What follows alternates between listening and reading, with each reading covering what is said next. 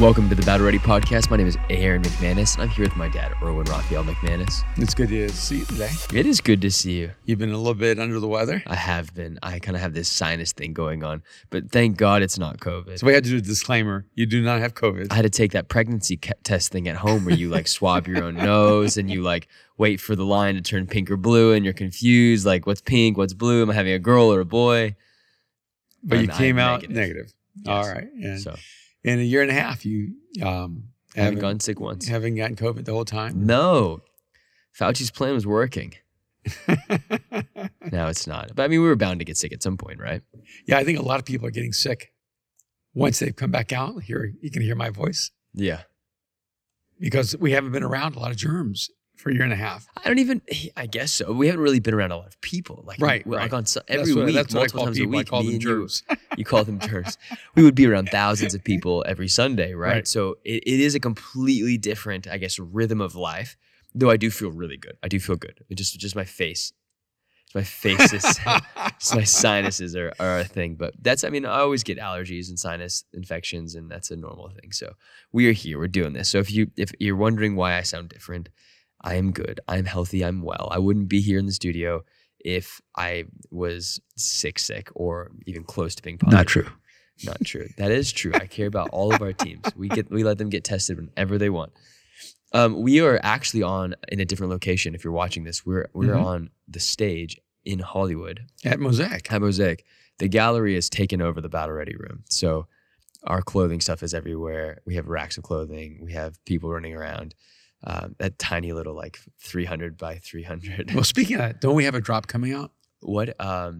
We do, but all of our models are sick this week. So I couldn't shoot it on anyone. So it'll have to be next week. We do have a drop coming. Very excited. We have some shirts, some pants. We have some button-ups. We have some like really sick pants. We have a couple other things that I'm excited about. So if you're listening and you like really great summer clothes, check out McManus Gallery next week. And the summer's not over. No, it's going to stay hot through September and October. It's so crazy that if everyone talks about global warming, so you have to dress for climate change. And you got to dress for climate change. I don't know about global warming, but the globe is warm. So I'm not trying to be a pretend environmentalist. I do care about the environment. I don't know enough about it. But today we really wanted to get into this kind of this topic of education. Yeah, maybe coming at it from two different directions. Okay. Set us up for it. Well, one is we got a great question from Brooke about how do you move out of thin thinking, which is a phrase I use, and actually we both use oftentimes about being trapped in thin thinking, not really thinking deeply or allowing the complexity of an issue to be factored in. And so, how to move out of superficial thinking. Okay. But also what's the role of education in this new world? Is our kids, our future generations, are they being set up for success going to school in a system that really was designed for a very different world? And I think it's an important conversation because right now schools have been closed for a year and a half. Teachers really, most of them that I know of, do not want to come back. Certainly the teachers union are incredibly hesitant about bringing teachers back into the classroom. Thank you so much, Kevin. And Kevin keeping us alive with these teas. And you can see Kevin is limping, but no time off. Our team is getting rocked this month. It's been a really hard month. I think about 22 of my friends have had COVID or have fallen down hills. Like Kevin? And almost died from staph infection and sepsis and then sinus infections and other kinds of things. So it's been a crazy month. It's bound to happen. Okay, so here's the thing. So we want to talk about education. Yeah, because even as classes are not opening and schools are not opening and kids have been coming. Schools not opening? I thought universities are opening up this fall. They're reopening, right? Yeah, on-campus attendance is happening. So they're actually going to get to be in class now. In class, yeah. Elementary school, high school. That's exciting. College, yeah. And I know it's been a challenge, right, for students and teachers. And some of the transitional stuff I saw was come back 1 hour a day, which doesn't make sense for parents who work. how do you take your kid to school for 1 hour and wait for them and come back? And then others have been online learning, and then others, they go to school, but they're actually learning online in class while the teacher is doing something else. And I think it's a really important time to revisit education. What is it? What kind of education is needed for the challenges of the new world? Okay, so I am a little bit of my story. One, I come from two very overeducated parents. Growing up in a family where both you and mom had graduate degrees in theology, and you went on to kind of earn an honorary doctorate, which was pretty incredible, being at that ceremony with you. Education was really important in our household. I mean, you and mom were very, very intentional on us making sure that we knew that we had to break the generational mold of people not being educated in our family. That's right. Uneducated. I hate saying uneducated because, I think our family, they're great people, but you guys were the first people to accomplish college and then to go into graduate degrees in your families, right? Well, not on my side of family. Not your side, but mom's. But your mom's, yeah. Yeah. And so, your grandfather was a professor. Yeah, my grandfather's a professor. And your mom knew like 7 languages. I have 4 cousins who are medical doctors. My uncle was a lawyer. Did your mom really know that many languages? Yes, my mom, I don't know, spoke 4, 5, 6 languages. But she had you really young. Yeah, like but she was really good at languages even when she was young. That's incredible. She married my dad because he was teaching Latin and Russian in school. Fascinating. And so she was his student while he was teaching languages. Yeah. So I remember, growing up, I did really, really bad in school. I was really a poor student. And I wasn't for the lack of trying, but I think also being your son and being mom's son, it is almost the worst thing in the world. If it's not hard enough to be a pastor's kid, it's even worse to be like a teacher's son or a teacher's kid, because you have high expectations on both your educational prowess and your spiritual growth. And so going to a Christian school when I was little, mom was teaching there, I was going there. I was really not fitting in. And I think it was really hard for my mom because I think she wanted to just see me excel on the educational side. Right. So she pulled me out of school. You pulled me out of school one year. Yeah. And you were like, you're coming to my office every day. I'm going to homeschool you-ish thing. Travel school. Yeah. That's what he called it. And so, mom was terrified that I was going to be this inept, incapable human being that couldn't read and couldn't write. And my handwriting was terrible. And I would be like, look at dad's. He can't handwrite either. Like, it's not my problem.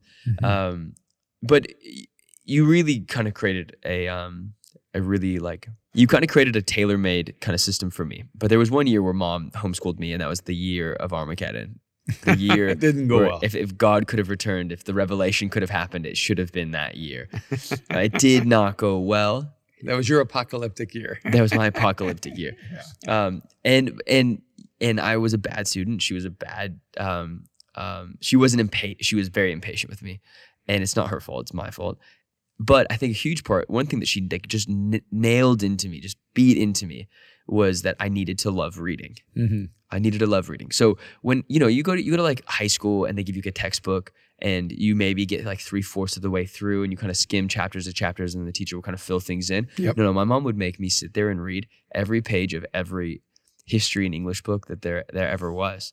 And she'd say, when you're done with that, you go to the next one. You're done with that, you go to the next one. So I think by the end of my 8th grade year, I was like somewhere middle of the way through like my junior year of high school in like my history reading.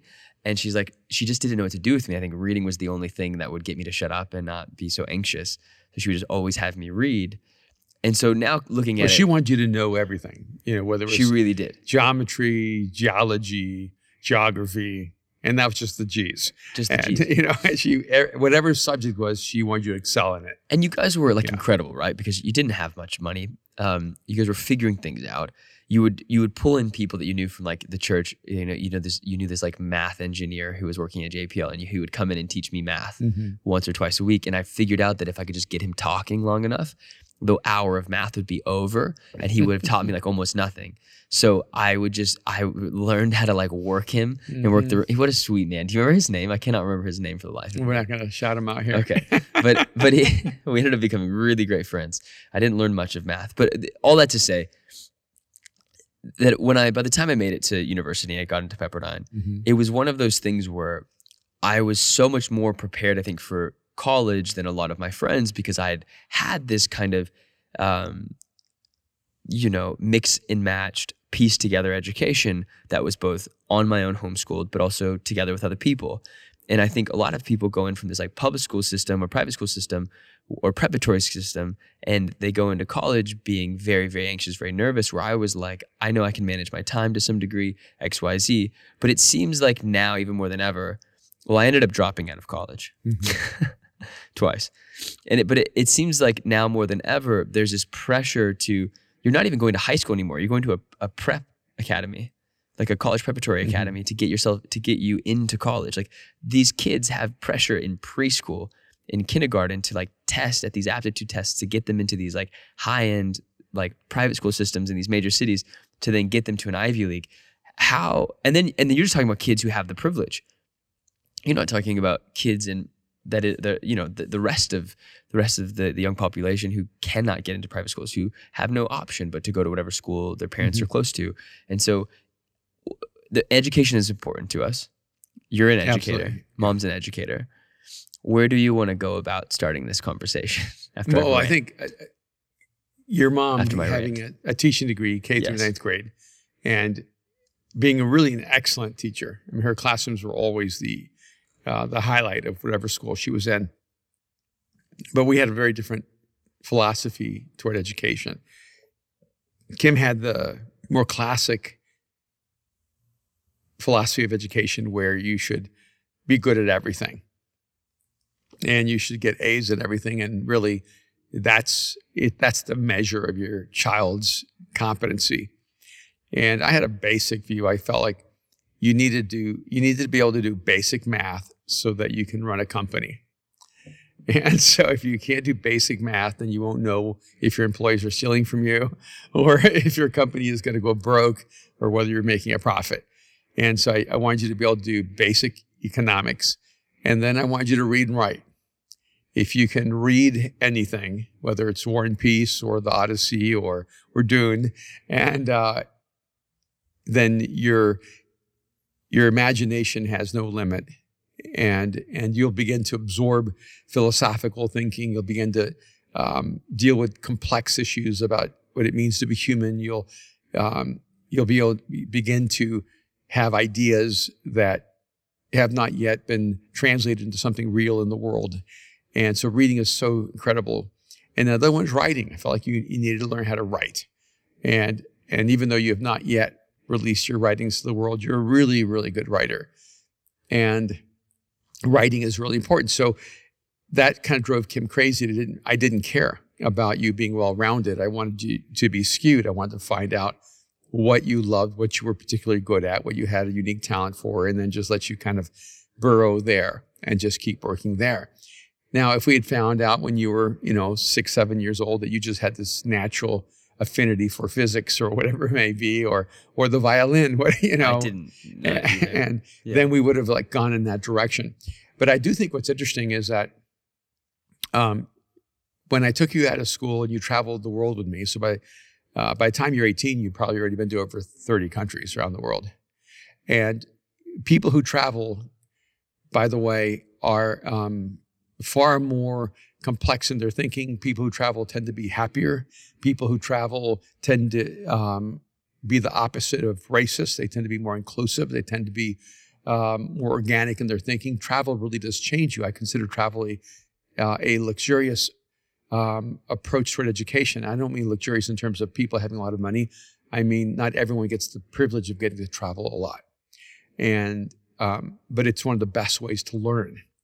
And I know this because coming from El Salvador, going back and forth between El Salvador and the United States, it was an education that wasn't factored in, and it definitely shaped me. It made me who I am.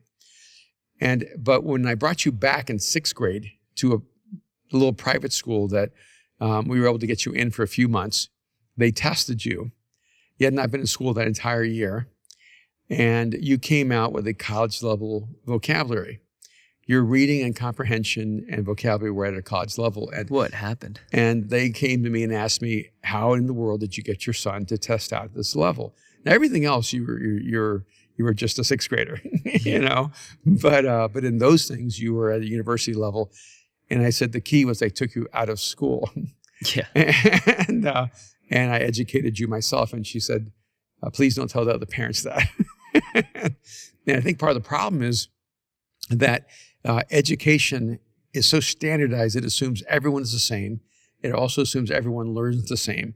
It also assumes everyone has the same learning capacity and the same learning style. And it just isn't true. And so I've felt for decades that education needs to be radically revisited, and that the way you educate girls is different than the way you educate boys.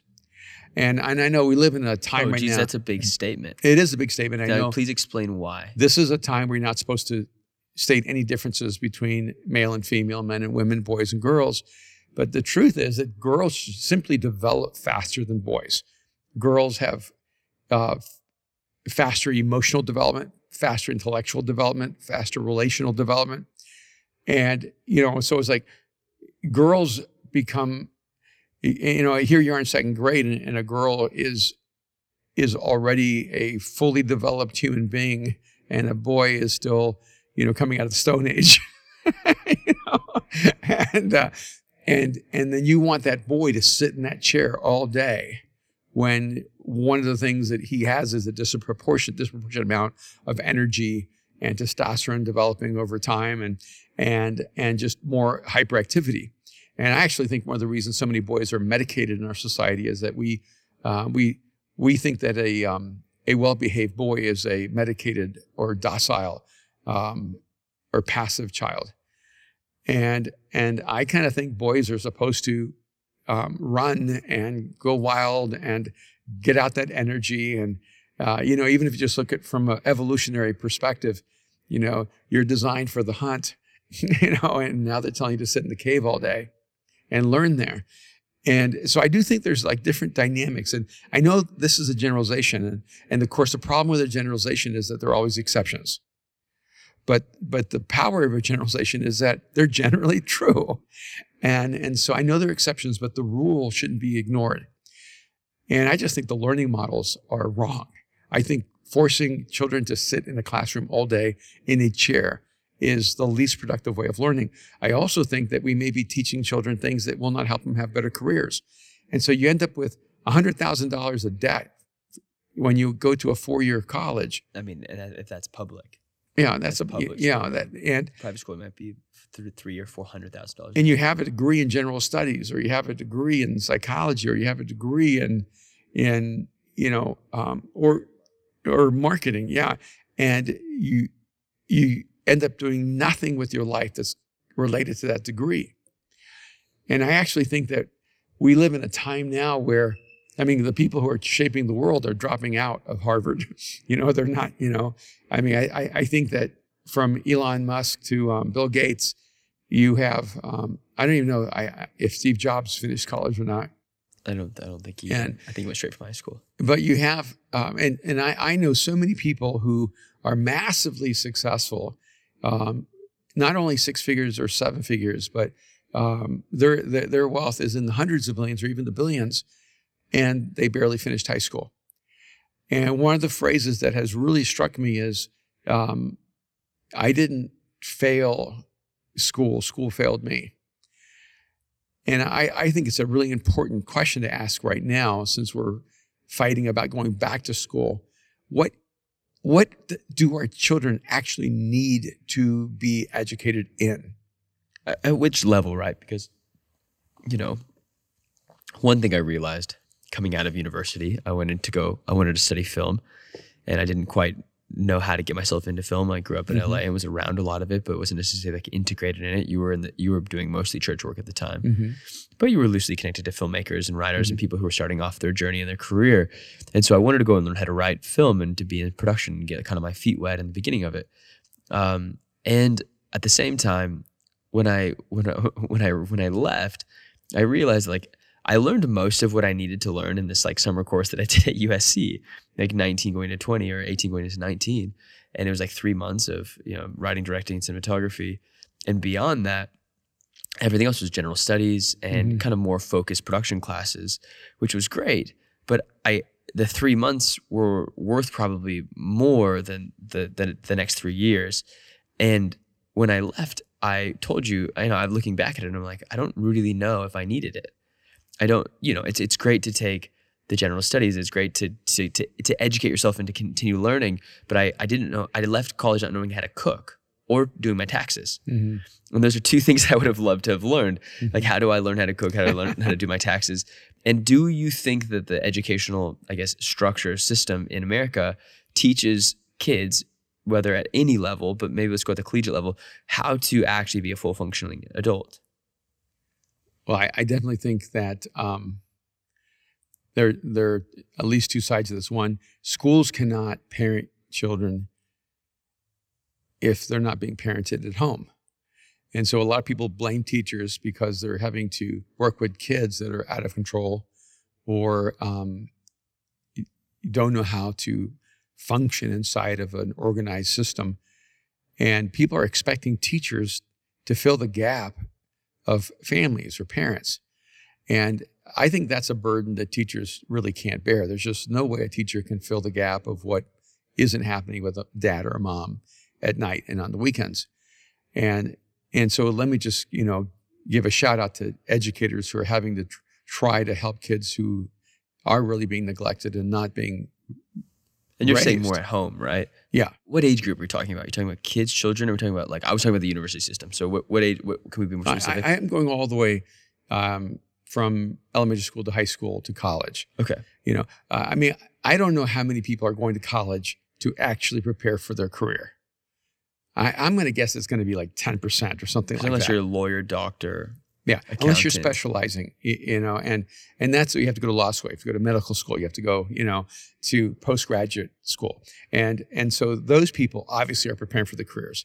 But I think the majority of college students or university students who are getting a general studies, those 4 years, other than giving them 4 years to grow up and maybe mature, has no bearing on their success in the workplace.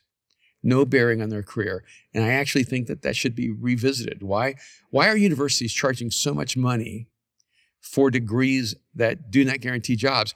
I mean, if you paid someone $100,000 or $200,000 to invest in you for 4 years, there should be a job guarantee at the end of that.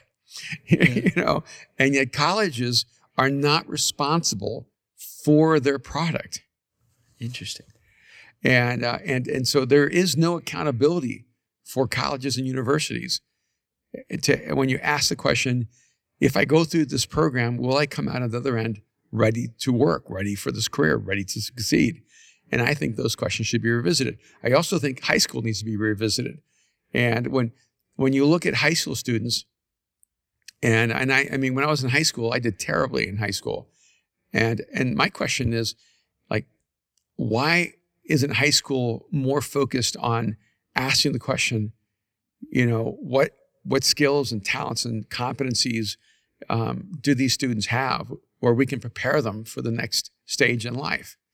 And so a lot of it feels to me almost as if you're going to school just to avoid real life, because it doesn't prepare you for work. It doesn't prepare you for your career. And nothing I learned in high school, that may be too extreme. So I'll say this extreme. Nothing I learned in high school actually made me functionally prepared to do what I do. And so ironically, most of the things I learned were outside of school. I learned the joy of reading outside of school. And I learned the power of writing outside of school. And so I'm really grateful that in school I learned how to read and write.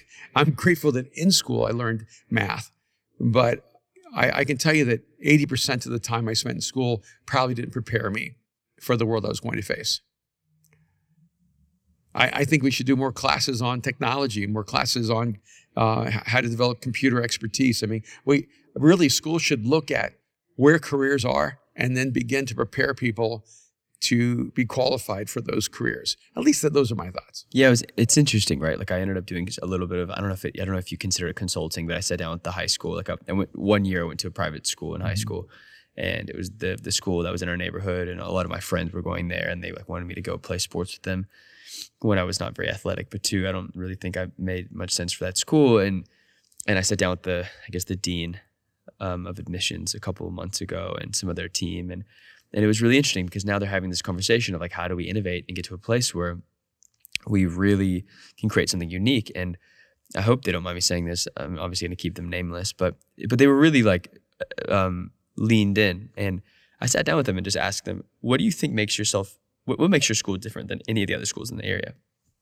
And he's like, your relationship with God that you have at this school. And I was like, to be really honest, like when I went to the school, it was my junior year of high school. I was 17 years old. And my relationship with God was not determined by the school that I went to. If anything, it was kind of maybe hurt by the school that I went to, not by that school, but just by the kind of forced upon thing of, or structural rigidity of, you have to pray in your homeroom class, and you have to go to this chapel, and you have to listen to this person speak, and you have to, versus like this kind of, I guess, an approach that created more intimacy and connectedness of like, how do you actually build relationships with other people? And so I talked to them and said, I was like, look, a 14-year-old isn't really focused on the relationship with God. Not that they shouldn't be. They should be. That you should create an environment where they can have a faith journey. But I was like, the first thing you should stop doing is making most of your students lie to you before they even show up on your campus. And they're like, what do you mean? And I'm like, well, you make these kids sign this paper that says, I believe in God. And they were like, yeah, we do. Like that, to go to a Christian school, you got to sign that. And I'm like, but most of your kids are probably 50-50. Let's go 50-50. They're lying to you. And they started laughing. They're like, we know it's a thing that we force on kids, and then it's not healthy. And I'm like, so why is the first thing you do? You've started 4 years off of a lie. You're teaching them hypocrisy. Well, you're teaching them that if I tell you what you want to hear, I'll get what I need. Right. And for me, that is a lot of the educational system, right?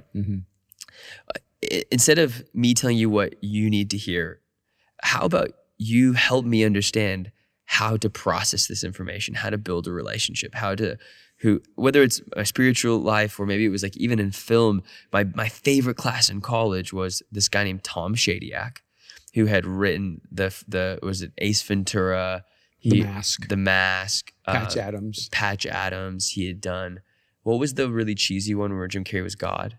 Bruce Almighty. Yeah. So he, I think he had like grossed like over $1.5 billion in his movie career. He's a director, writer, and he has an incredible story. And I remember the day I went into Pepperdine, I was sitting with my film production. What are they called when you have like a guidance counselor? They assign you like some kind of person who's like a dean over your major. And so I was having a meeting with her. Your advisor. Yeah. And someone called her and said, is there any availability for this class? And I happened to be in the room. And I said, what is that class? And she's like, first years aren't allowed in it. And I'm like, well, technically I transferred in, so I'm not a first year. And she's like, that's a great note. I'll put you in on the class. It's Thursdays for 4 hours, once a week. He brings coffee. He brought a coffee truck. He brought a pizza truck, and he gifted every single kid in the classroom bicycles. Yeah, amazing. He's amazing. And not only did he do that, he brought in Jonah Nolan, Christopher Nolan's brother, to talk to us about Batman Begins and his relationship with Heath Ledger. Or I guess it was The Dark Knight, right? The Dark Knight, and his relationship with Heath Ledger, because Heath had just passed away the semester before. He brought in his agent from CAA, and the guy called out and said, if you can get Tom Shadyac to make another movie, I will give you a job as my assistant. Because Tom had given away, he moved into a little trailer or something. He had sold all of his, house and like gotten rid of a lot of his money and was donating a lot of it and building a lot of these other things. And I remember he would bring in the most fascinating actors and actresses, people in the real world, and he kind of curated this thing. He's like, look, this is going to be a pass or fail class where I ask you at the end if you decided if you passed or failed, depending on how much you put into this class.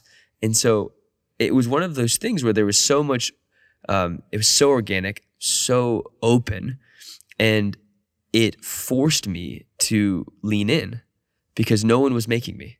I had to choose if I was going to be engaged in this class. I did not miss a single one of his classes because it was so important to me, not because of the free stuff, but genuinely, I felt like I was stealing the entire time. And like, I didn't understand that there's people in this world that were that generous and that open and just genuinely wanted to give everything away that they had, whether it was education, and I think if the educational system was given more of that ability to be free, I think there would be a higher percentage of leaning in and actually extracting the things that kids need to learn to be the most successful in the world. I ended up leaving the school like not like I think a year later. One, I was doing incredible in my art classes and then awful in my general studies classes, but also I was just so uninspired.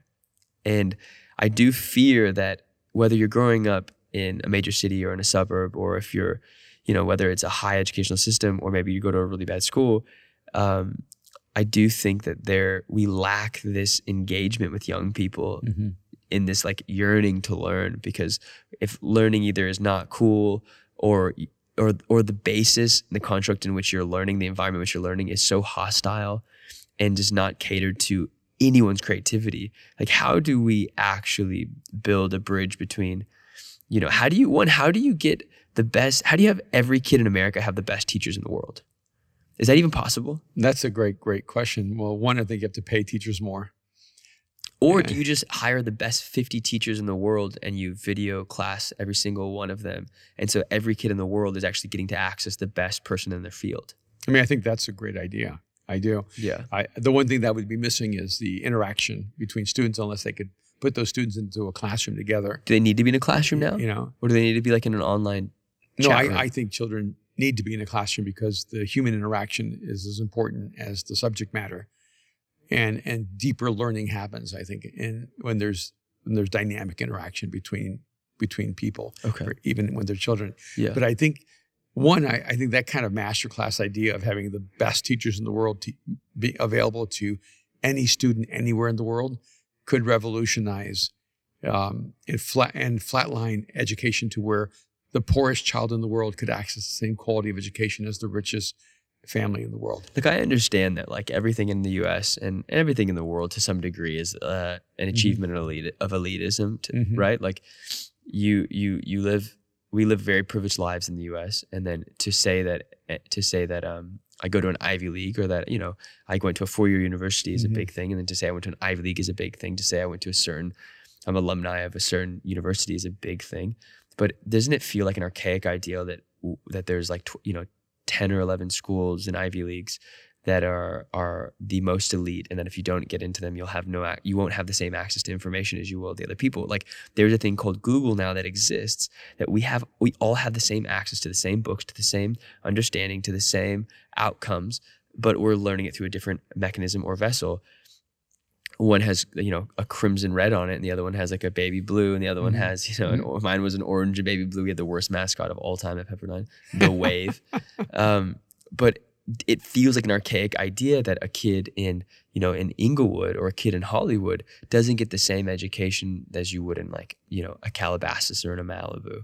And it's true. It's true. Well, you don't. Yeah. But it feels archaic. Yeah. I mean, it's not incidental that 20% of our presidents have all graduated from Harvard or Yale. That basically two schools control who ends up leading our nation. And when I worked for 10 years in a deeply impoverished area, I realized that the grocery store in the area that was poor, the groceries cost more money and they were lower quality. Right. The meat cost more money, and it was the meat that had expired from other grocery stores. And then I went to the more affluent neighborhoods, and food costs less and it was higher quality.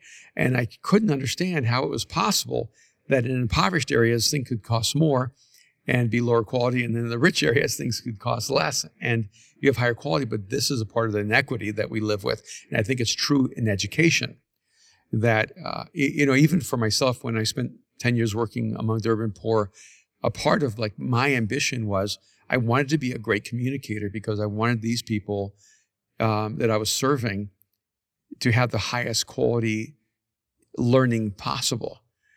And I felt like a part of my contribution was to be the best in the world that I could be, to bring that in an environment where they were not used to the best in the world. So how do you bring the best of the world to the most underprivileged?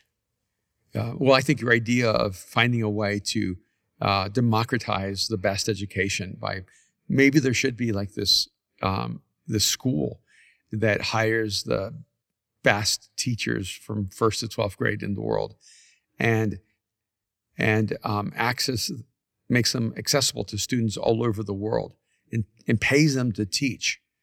And and you can get it in Beverly Hills, you can get it in Inglewood, you can get it in South LA, you can get it in Pasadena, and you could get it in Mumbai, you could get it in Cairo, and you get it in Ethiopia, and all of a sudden education at the highest levels being provided for kids.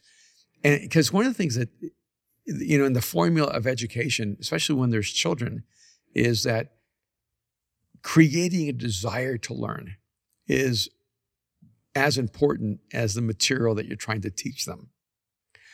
And if you teach in a manner that diminishes the desire to learn, you're actually hurting the long-term good of that student. And I mean, one of the things that your mom did is her classroom created a desire to learn.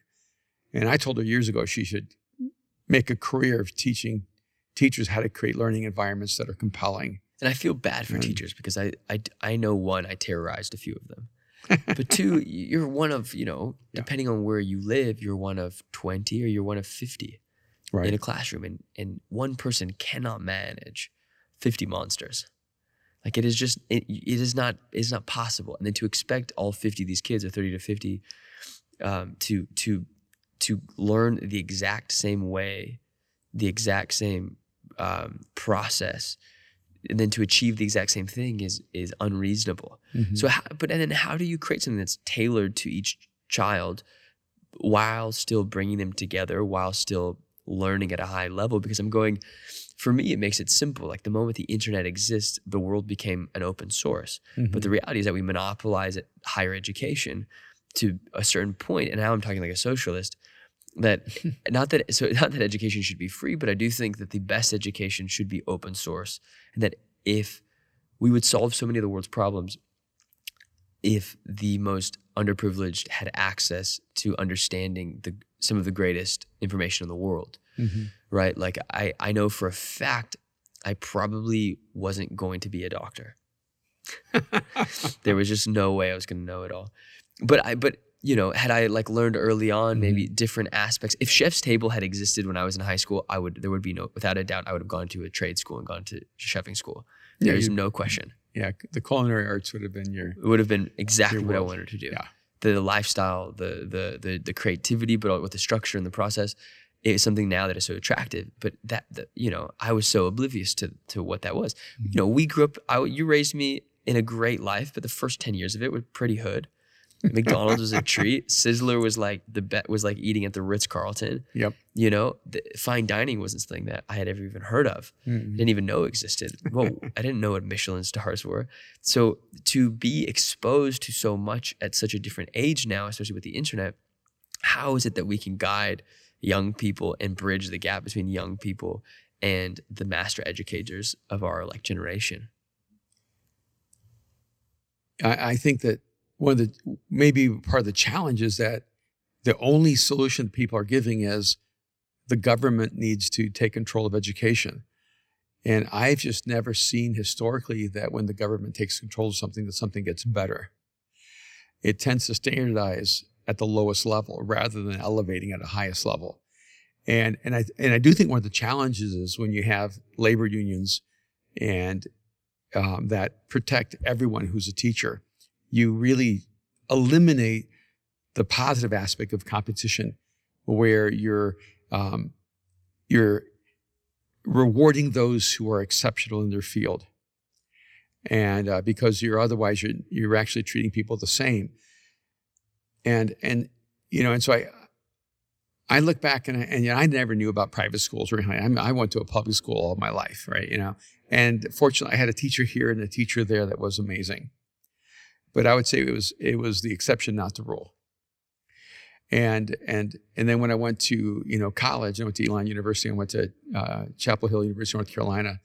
I had more exceptional teachers, more exceptional professors. It became more of a rule than an exception. And getting to be in those rooms with people who actually sparked my imagination, they made me hungry for learning. There was a connection between what I was learning and who I was becoming as a human being. It was an incredible gift. And so I don't know what the solution is.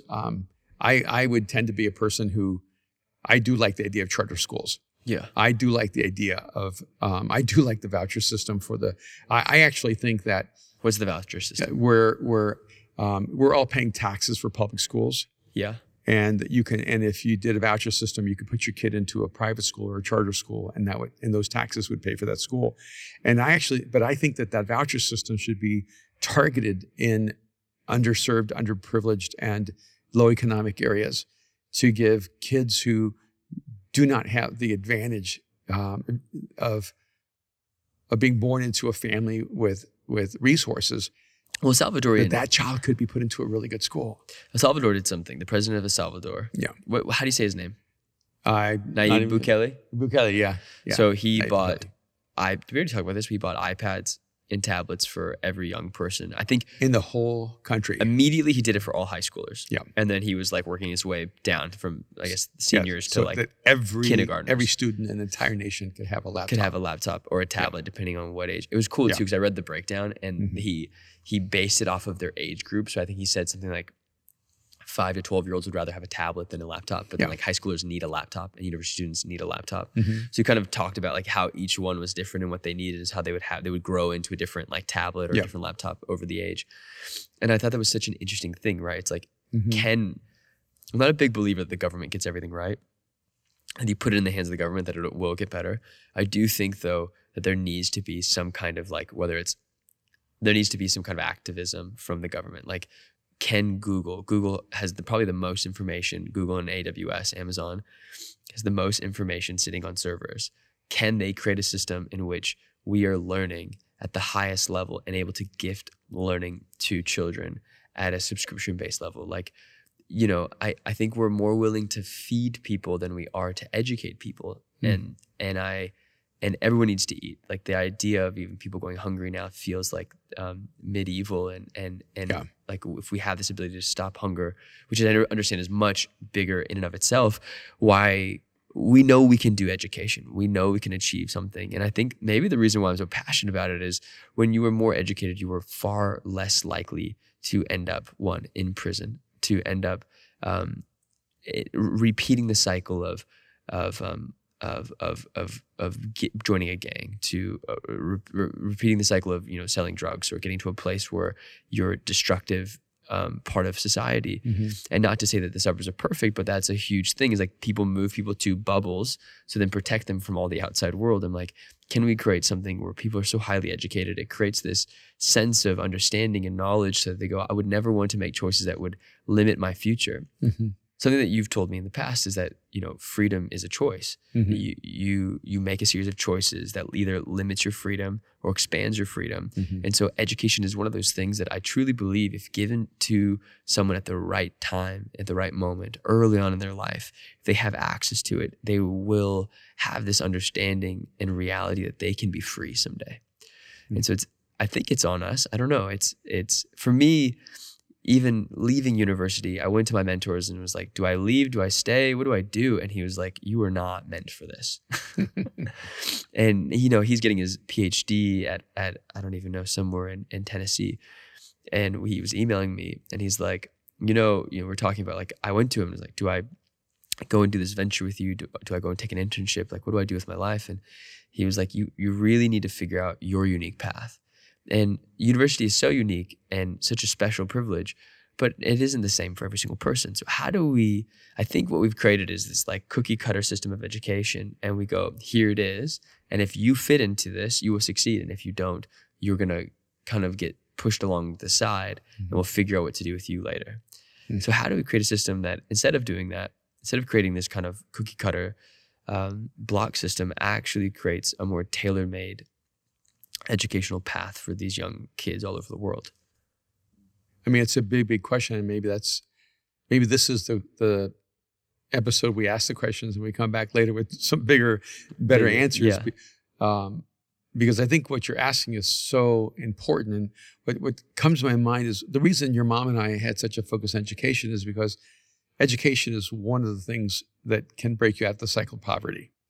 A lot of times, once you're educated, if your parents are educated, education doesn't break you out of the cycle of poverty because you're already out of the cycle of poverty. Right. So now education may not actually lead you to the opportunities you have that you want. And because education, when you're poor, can actually open up a world of opportunities that wouldn't have been there otherwise. Right. And so I kind of look and go, okay, here's three things that made a difference for me. One was education, but it wasn't just education, it was social networks. I think that there's not enough of an emphasis on the social networks in higher education. So if you go to school at USC, you get to meet people at USC, and those people become not only your lifelong friends, but business associates or your investors, potential your business partners. Yeah. And when you lack those social networks, you lack the dynamics of the opportunities that help people succeed. And which leads me to the third thing. One's education. The second one's social networks. The third one is access to money, where when you're rich, you can borrow money for nothing. But when you're not rich, you can't borrow money with everything you have. Right. And so I know in El Salvador, I mean, a huge part of the problem is that the poor don't have access to banking. And so when they do get a loan, it's an 80% interest rate. Right. And which is insane, right? And no person with wealth would ever pay 80%. But how do you make sense of a world where a poor person has to pay a higher interest rate than a rich person? Right. And so I think that a part of what needs to happen is that our educational system needs to realize the goal of education is to give a person the tools they need to create the best life for themselves possible. And it isn't to pay for the education. And I think this is part of the problem. We have a system where it's more leaning toward we have to pay for the structure of the public schools. We have to pay for the universities. You know, when our government starts saying we want to forgive everybody's college loans. Yeah. I mean, no one forgave mine. I paid all mine back. Yeah. And but here's my question. Well, instead of forgiving college loans, why don't you begin a process to make sure colleges aren't overcharging, because they have million and billion dollar endowments. And so instead of dealing it from the institutional end and saying these institutions are charging way too much money. And why would you say, no, we're going to raise people's taxes to pay this absorbent tuition? I feel like the problems keep getting solved in the wrong direction. And so I think the reason I want us to have this conversation is I think we need the best minds in the world solving the problem of how to help the underserved, underprivileged, those who are trapped in economic poverty, get the best education possible. I think your idea of finding a way to bring the best teachers in the world online to make them available to everyone wherever they are at is a brilliant idea. And I think somebody should go, I'm going to find the 100 best teachers and pay them $1 million a piece.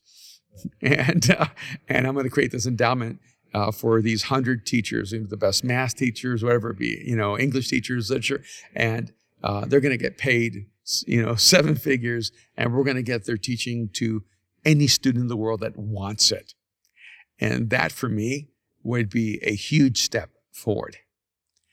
And I'm sure there's a lot of great ideas out there, but maybe we should all be thinking about how to create the new educational system so that we can actually educate the future. So I have another question. I think that's incredible. I think, so I have a question, and maybe not want to go here, but I've had 2 different conversations about this, right? Mm-hmm. I have conservative friends who have kids who are now in the Pacific Northwest who are having to figure out if they want to put their kids through sex education at, I guess it would be 8 years old. Yeah. And so having this conversation with 2 different dads, right? Mm-hmm. Dad in Pacific Northwest, whose kids are, I think 8 and 12. And they're having this conversation of like, they're talking about, trans, bisexual, LGBTQ plus, but really more along the lines of like, you can choose your identity, your sexual identity at a really young age.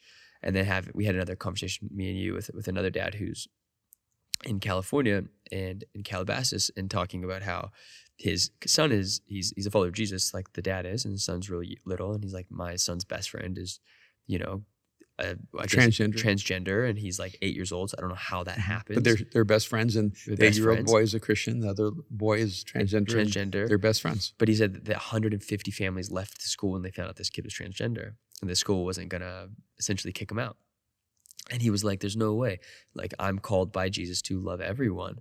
And so I'm going to call my son to love this kid no matter what. And I'm not even we're having conversations about it. And he goes, maybe a little earlier than I would have liked.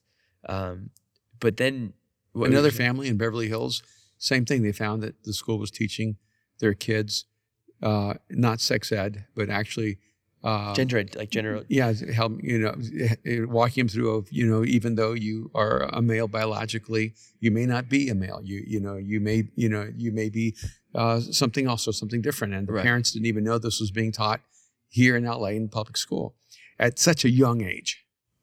So for me, like, I guess there's two questions, and maybe we don't want to talk about this. We're not experts on this, and we're not coming from a Mosaic platform to talk about this. Yeah. But like, I was really young, and I think my first sex ed class was 6th grade, and it was mostly just like organ identification, like what your organs do. It wasn't on the sexual side. It was just like, for boys you got this, and girls you got this. Biology. Yeah. And it was very basic. And then again, it happened, my freshman year in homeroom in public high school. And that was like the most awkward class in the whole world of like, watching a childbirth we were literally on video. Like we didn't even have DVDs then. Like we were still VHS. This is how much a world has changed. When I was in high school, Yeah. we had a class in half the semester it's driver's ed, the other half The sex ed. semester sex ed. That's in high school. They're By like- that time, it was a little too late to be having that conversation. We both knew how to drive. Let's teach them how to drive and then teach them how to, yeah. So, but my question is this, is that like, the story from our friends was that like, they had a teacher in the school who was transitioning, and while they're on paid leave while they're transitioning, and when they came back, the kids were like really confused, going like, okay, why is like he now a woman? And so one of the substitute teachers brought in a children's book that said, explaining gender identity Mhm. and how you can choose when you're a little kid. And it was a kid's book. And so like, my thing is this, is like, one, you want your kids to understand what's going on in the world and all the things that are happening, but what age is the appropriate age to kind of let your children into this conversation, because I'm like, 8 seems too young. You see, and I actually think the Do you question... want to talk about this? Or are you Yeah, okay no, with I it? think this is important. Hey, and I feel like this is as gracious and open a conversation as you can have. Right. And I think the maybe the more important question is not at what age, but in what context. Is this really what public schools are supposed to be doing? Or is this what parents are supposed to be doing? Well, it was interesting because in the public school system, with the substitute teacher who brought in the book, parents were going, hey, look, we're liberal, but like, we're not trying to teach our 8-year-old to choose between being a boy and a girl. They don't know, they have no sexual function yet, right? They don't have a sexual identity. They're just a gender identity. And even then, they're still figuring everything out, just how to understand all the things that are happening to their body. Are we in an era that seems to sexualize children at an earlier and earlier age? There's no question about that. There's not only not a question about the fact that our culture is over-sexualized. Right. Everything we talk about, it seems like as a culture, is Right. about our relationship to our sexuality. Okay.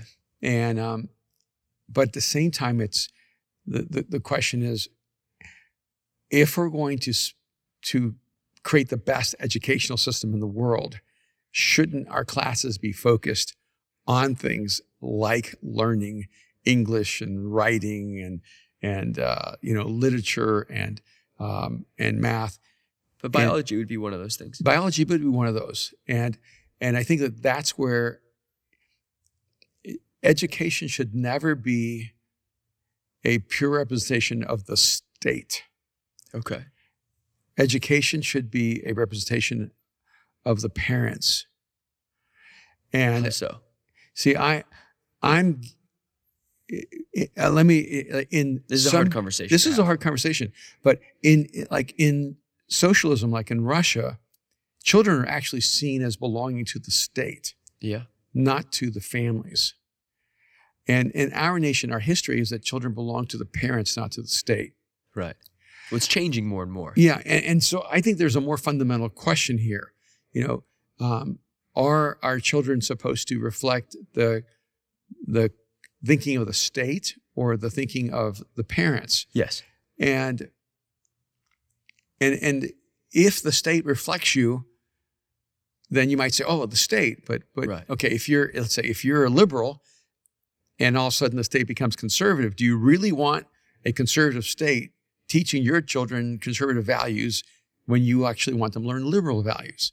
And Right. if you're a conservative, do you really want a liberal government teaching your kids liberal values when you want to teach them conservative values? And Absolutely not. I think the educational system should have respect for both For the liberal both. and conservative Right. mindset. For both Yeah. for both mindsets. Yeah. I completely agree. So like then how does, I guess You can't teach mutual respect. you can't teach mutual And that's respect. really important. To have mutual respect, each child would need to have somewhat of an understanding of the situation at hand, right? So when it comes to gender identity and choosing your gender, or even if to some people that's not a thing, how do you teach that in a way that doesn't lead a child to, I guess, confusion? There used to be a critical understanding of a premature exposure, that you do not expose children to adult narratives, themes, frameworks, concepts before they're psychologically ready to handle To them. understand it, right? It seems that we have lost that sense that there is any appropriate premature exposure. And I think that's a part of the challenge right now in our educational system, is that people are fighting over that when really we need to be talking about, hey, how do we provide the best education for our kids? Right. And so I don't, man, I wish I knew what the right answers were. I don't. And I wish I knew what the solution was. I don't. And, but I think what's going to happen more and more are that parents are going to take their kids out of the public school system, and when it doesn't reflect their concerns, and it's not even, again, like the situation in Seattle, it was actually all the liberal families that were upset that the school was exposing their kids to conversations without even talking to the parents. Yeah, and a lot of it was completely leaving them out. Yeah, out so of it wasn't a conservative liberal conversation. It was really a who's raising my kids, me or you, Yes. conversation. And I think that's a huge Yeah. issue, right? Because I think more than anything, I mean, definitely that school and most of the parents would be highly liberal. Yeah. They're going, look, we're really liberal school and really liberal families, but like we also have like a conservative perspective on when we let our kids know. Like Mhm. we want to talk to them about these things. We Yeah. want to have these conversations. Yeah. And not every child has that, I guess, that privilege. And I think maybe that's where the school system kind of can get lost.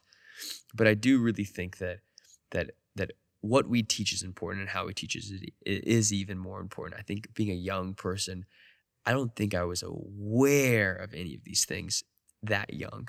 So I can't imagine what children are going through now, having to like process so much information, so much understanding of their bodies, their minds, their and how they interact with everybody.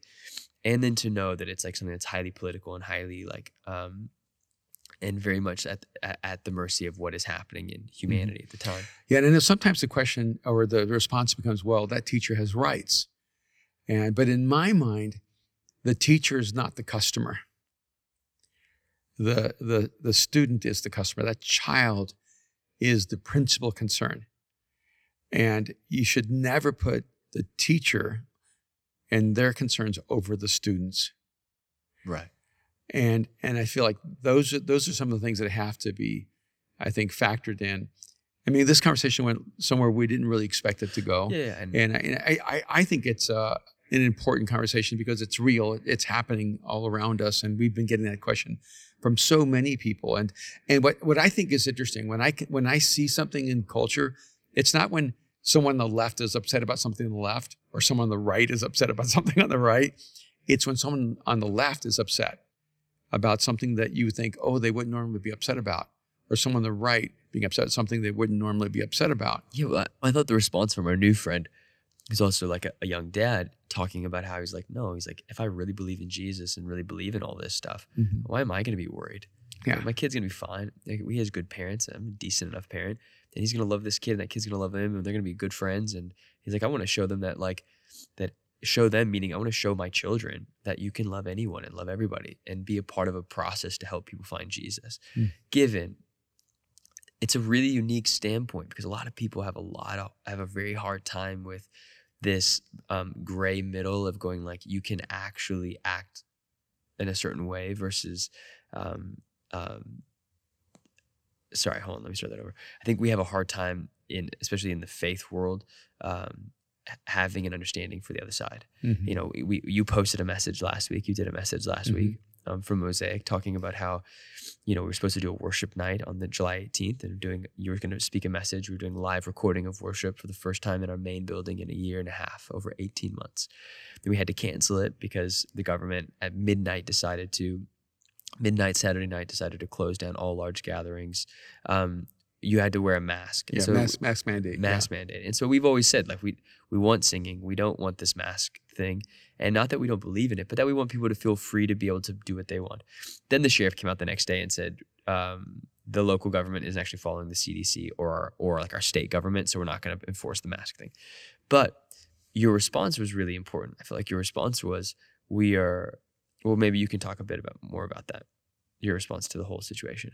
Well, you know, my response was pretty straightforward in that if it was just personal, I would open up and I would meet, and we would not have masks, and we would sing and enjoy life together. Yeah. But I've always taken the posture of being super respectful and being really aware of the health concerns, and also our city is incredibly sensitive to the concerns around COVID and masks, and I mean, it's Hollywood, so this is probably one of the most liberal, you know, areas in the United States. And so for us to open up and to not have masks would have actually, for me, created an obstacle between people and Jesus. It would not have made it easier for people to believe in Jesus and trust him. It would have made it harder for people to believe and trust him. And so we make our decision based on the good of others and how our witness of who Jesus is affects them. So it was interesting to see kind of the blowback. And I don't know about you, but like for me, I didn't, you know, I really don't like it when people talk about us and people talk about us negatively. It really bothers me. I don't know if I turned a corner or this stuff just meant so little to me. It didn't matter what they said. But I never seemed to be upset when conservatives dislike us. Well, I had so many conservatives coming at me going, you need to grow a backbone. You're a coward. You have no spine. Yeah, you're a hypocrite. You're you don't. You're a false prophet. I mean, I was just getting railed left and right. You know, why don't you grow some? I mean, you had politicians trying to like ladder climb off of your Instagram, and it was really interesting to see. Going like, we didn't do this out of fear. We didn't make a decision out of fear. You almost never make decisions out of fear. You always make decisions, thinking about both sides, but always thinking about people who are furthest from the furthest from Jesus. And a lot of it always blows my mind because I would look at these people who were commenting, and it was like they're from Dallas, and we love Dallas. I'm not saying Dallas is bad. I'm saying they're from Kentucky, they're from Tallahassee, they're from places that have never really went closed during COVID. Or Florida, right? I think that's where Tallahassee, right, is. Yeah, that's right. Yeah. And so for me, it was really interesting to see. I'm going, okay, if you don't understand the context of your environment or the environment that we're in, it really is hard to understand what we are going through week to week. Yeah. If you've never been closed down due to COVID, it's really hard to understand that like there were months of our lives where we weren't allowed to go outside. Yeah, but also if your church is filled with anti-vaxxers, no-masker, conservative Christians, opening up isn't an act of courage. No, it's not an act of courage. It's just being normal. Yeah, it's being normal. And I'm like, and this is where it was a little challenging for me because, I do have, an ego. And well, you really like when people like you. Yeah, I mean, having so many people call me a coward and tell me that you're a backbone. And there's a part of me that, I just keep thinking to myself, I don't think you'd be that bold if we were face to face. Oh my gosh. I was that one kid. Who was that kid? Oh my goodness. I was so irate. What did he post? But then that's not what Jesus would do. No, this is for all you thirsty drama cats out there that want to know. This is what this kid said to me. He said to you, and I commented and was like, what did he say? Here, hold on, I'm pulling it up right now. This guy. He said, while you play the safe road, people are without a church. The book of John says a true shepherd doesn't abandon his sheep, but a hired hand does. You've proven to be a hired hand, a smooth-talking salesman, not a man of God. Hope your congregation has found a church that is open to call home. And my response was, at Matt Brown Sounds, pull up 7107 Hollywood Boulevard. Let's see if you talk this big and biblical in person. Then I got nervous and was like, maybe he's this like super conservative right winger with a bunch of guns hidden in his basement. So I deleted my comment afterwards. But here's my thing with that is that I always wonder if these people would talk as big in person.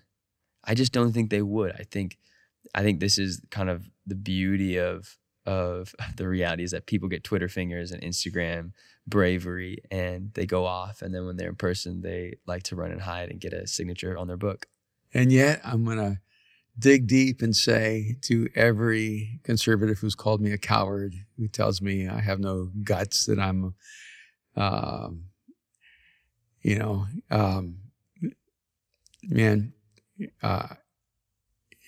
just going to love you and just going to dig deep and you not let you be my enemy.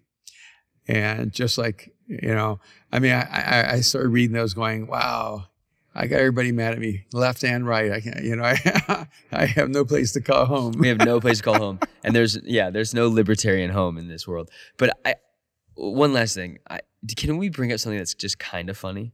Okay. I did get a topic suggestion. And because like I always want to make sure that we're not TMZ, that we are not another version of some gossip talk show, especially in the faith world. But someone hit me up and was like, hey, you guys seem to have a very different perspective of Joel Osteen than others. Can you guys talk about your perspective on the podcast? And I said you should hit Joel up and ask him if we could do a podcast on him. And even if he doesn't want to do it. He's such a private guy. I don't know. Such a private person. Yeah. But I guess there was there some drama about him in some car or something? Him driving he was a Ferrari around Houston. Who knows if that was even his, but probably he could afford a Ferrari, I imagine.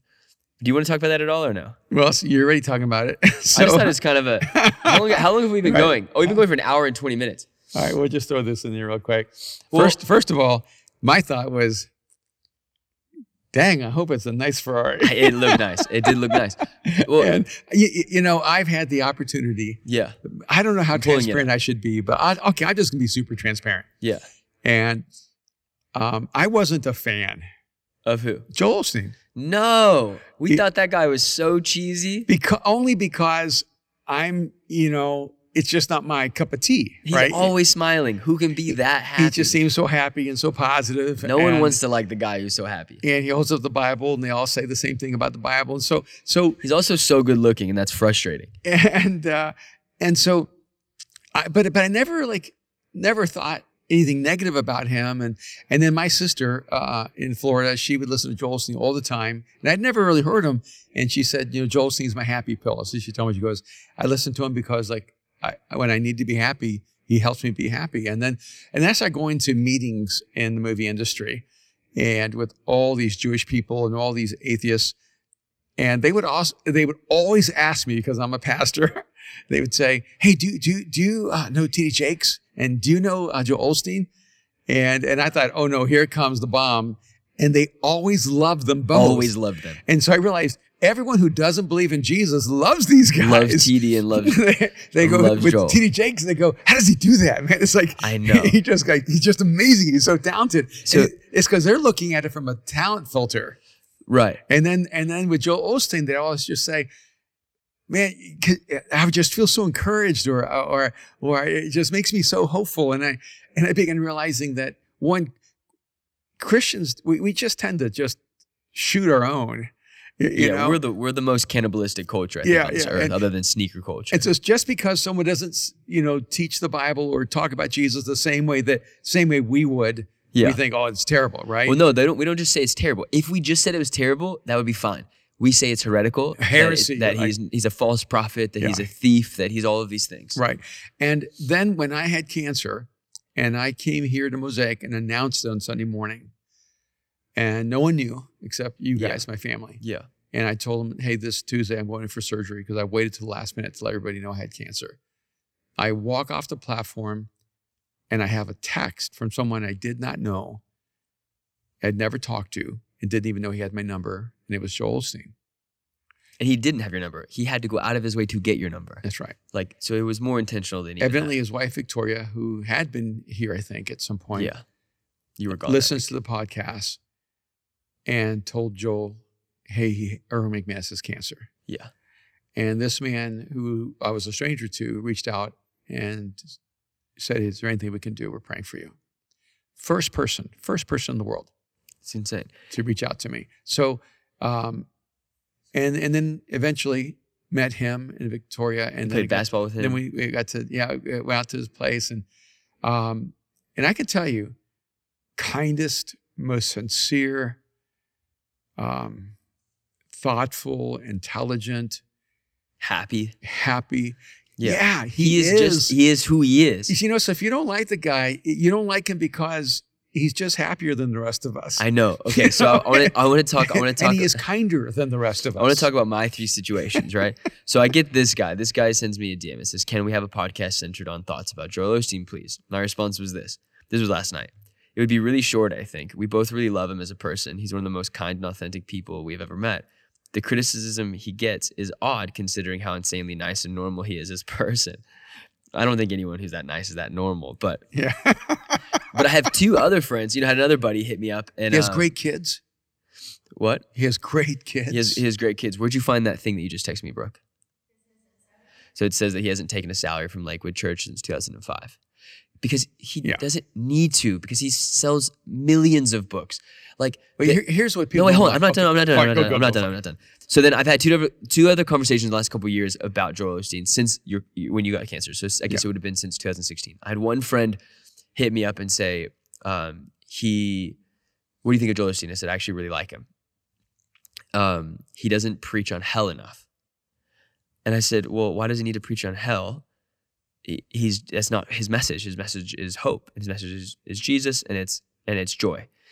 And he's like, well, he's not a true like speaker, like a pastor, a man of God, if he doesn't preach on hell. I said, that's ironic because you live with your girlfriend who doesn't believe in Jesus, and you're engaged to her.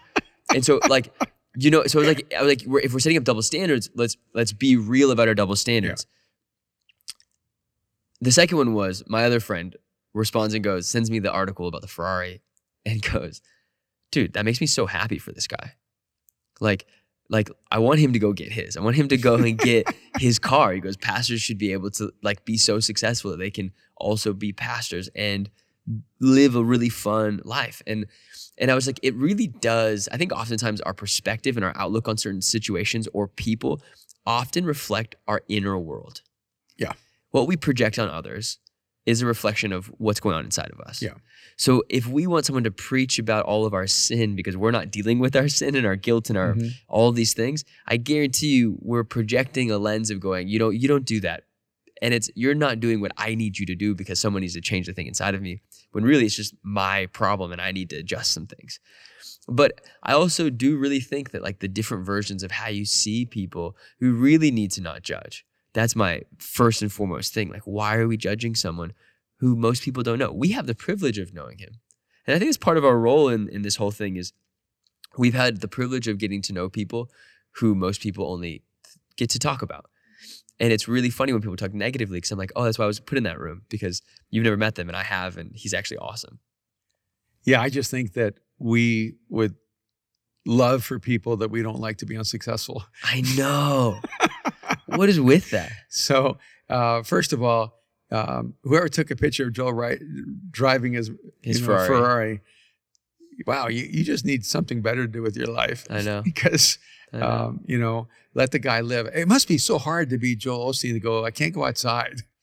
I know, right? Because the moment I go outside, someone's going to find something or do something and some of the sweetest human beings though. And his son, Jonathan, is so incredibly kind, and his wife Victoria, and I haven't met the Alexandria, but amazing, incredible people. And so I'm like, for me, I'm going, you know what? He preaches in the Astrodome. Until I'm at that level, I have no critique that I can give that will matter. Yeah, and he communicates to millions of people across the world every Sunday. Yeah, and I think here's where sometimes it's a little challenging. Joel Osteen could be incredibly successful not being a pastor. He's presidential. And he chooses to pastor even though it probably costs him more than people could ever imagine. Yeah. And I'm I'm like, hey, nothing but respect. I've never seen anything about this man that would make me think he wasn't amazing. Every time I've been around him, I've been inspired. He's only been kind and gracious to me. And so... And I think there's going to be some people who are really surprised at our opinion. I know. You know, because they want me to be against people. I know. Well, they think we're the cool ones, so yeah. we should be against the big ones. I was in Dallas one time, and I went to a clothing store to try and close. And lo and behold, TD Jakes is in there. TD Jakes is in there, yeah. And he comes up to me and goes, hey. I think you were on the phone with me. And you're like, hold on. Do you think this jacket looks good on me? It was the same jacket I had. And he was kind of messing with you, right? Yeah. No, he actually was asking. Oh, that's so funny. And I realized what a really wonderfully just gracious, humble guy, you know, just going, hey, you know, what do you think about this jacket? And we just talked and hung out. And I just hope there are more people who are incredibly gifted, incredibly talented, who can create great wealth and who believe in Jesus and believe in church and are willing to give their lives to it. Yeah. And really I can say from my side of it, I'm not anywhere in the space of those guys. Those are in a whole different space. I have so many times just been so tired of the garbage that comes with being a pastor, all the hate from the Christian world. I just thought, I'm just going to write books. I'm just going to be a fashion designer, be a filmmaker. I'm just going to go do something else so that I can no longer be a source of hatred for Christians. And it's actually only my love for Jesus and my love for Mosaic and the church that keeps me in this space. So if you think this is the space to stay in, to be able to create all the other things, you're exactly wrong. Yeah. And there are actually people who pastor churches who are more than capable of doing a lot of other things. They're not trying to use the church to take advantage of it. They've actually given their lives. And I'm not surprised that Joel Osteen has not taken a salary since 2005. So those of you who are criticizing him, until you have given up your salary for 15 years, maybe you should reserve your judgment. And with that, we're going to say goodnight. So thank you for listening to the Battle Ready podcast. We hope that you enjoyed this episode. I'm sorry for my nasally voice right now, but I'm just getting over a little bit of a cold. So rate and review this podcast if you don't mind. Go to Apple Podcasts and rate and review this. Give us 5 stars. Leave us a comment. Let us know you're listening. Also, you can follow us on Battle Ready Podcast on Instagram, and you can listen to this on Spotify and Apple, and you can also watch this on YouTube. You'll notice that we are not in our normal little studio. We are in Mosaic Hollywood in the main room, and we are really grateful that you listened to us. Thank you, Mosaic, for letting us use this space. Thank you. All right, talk soon. All right.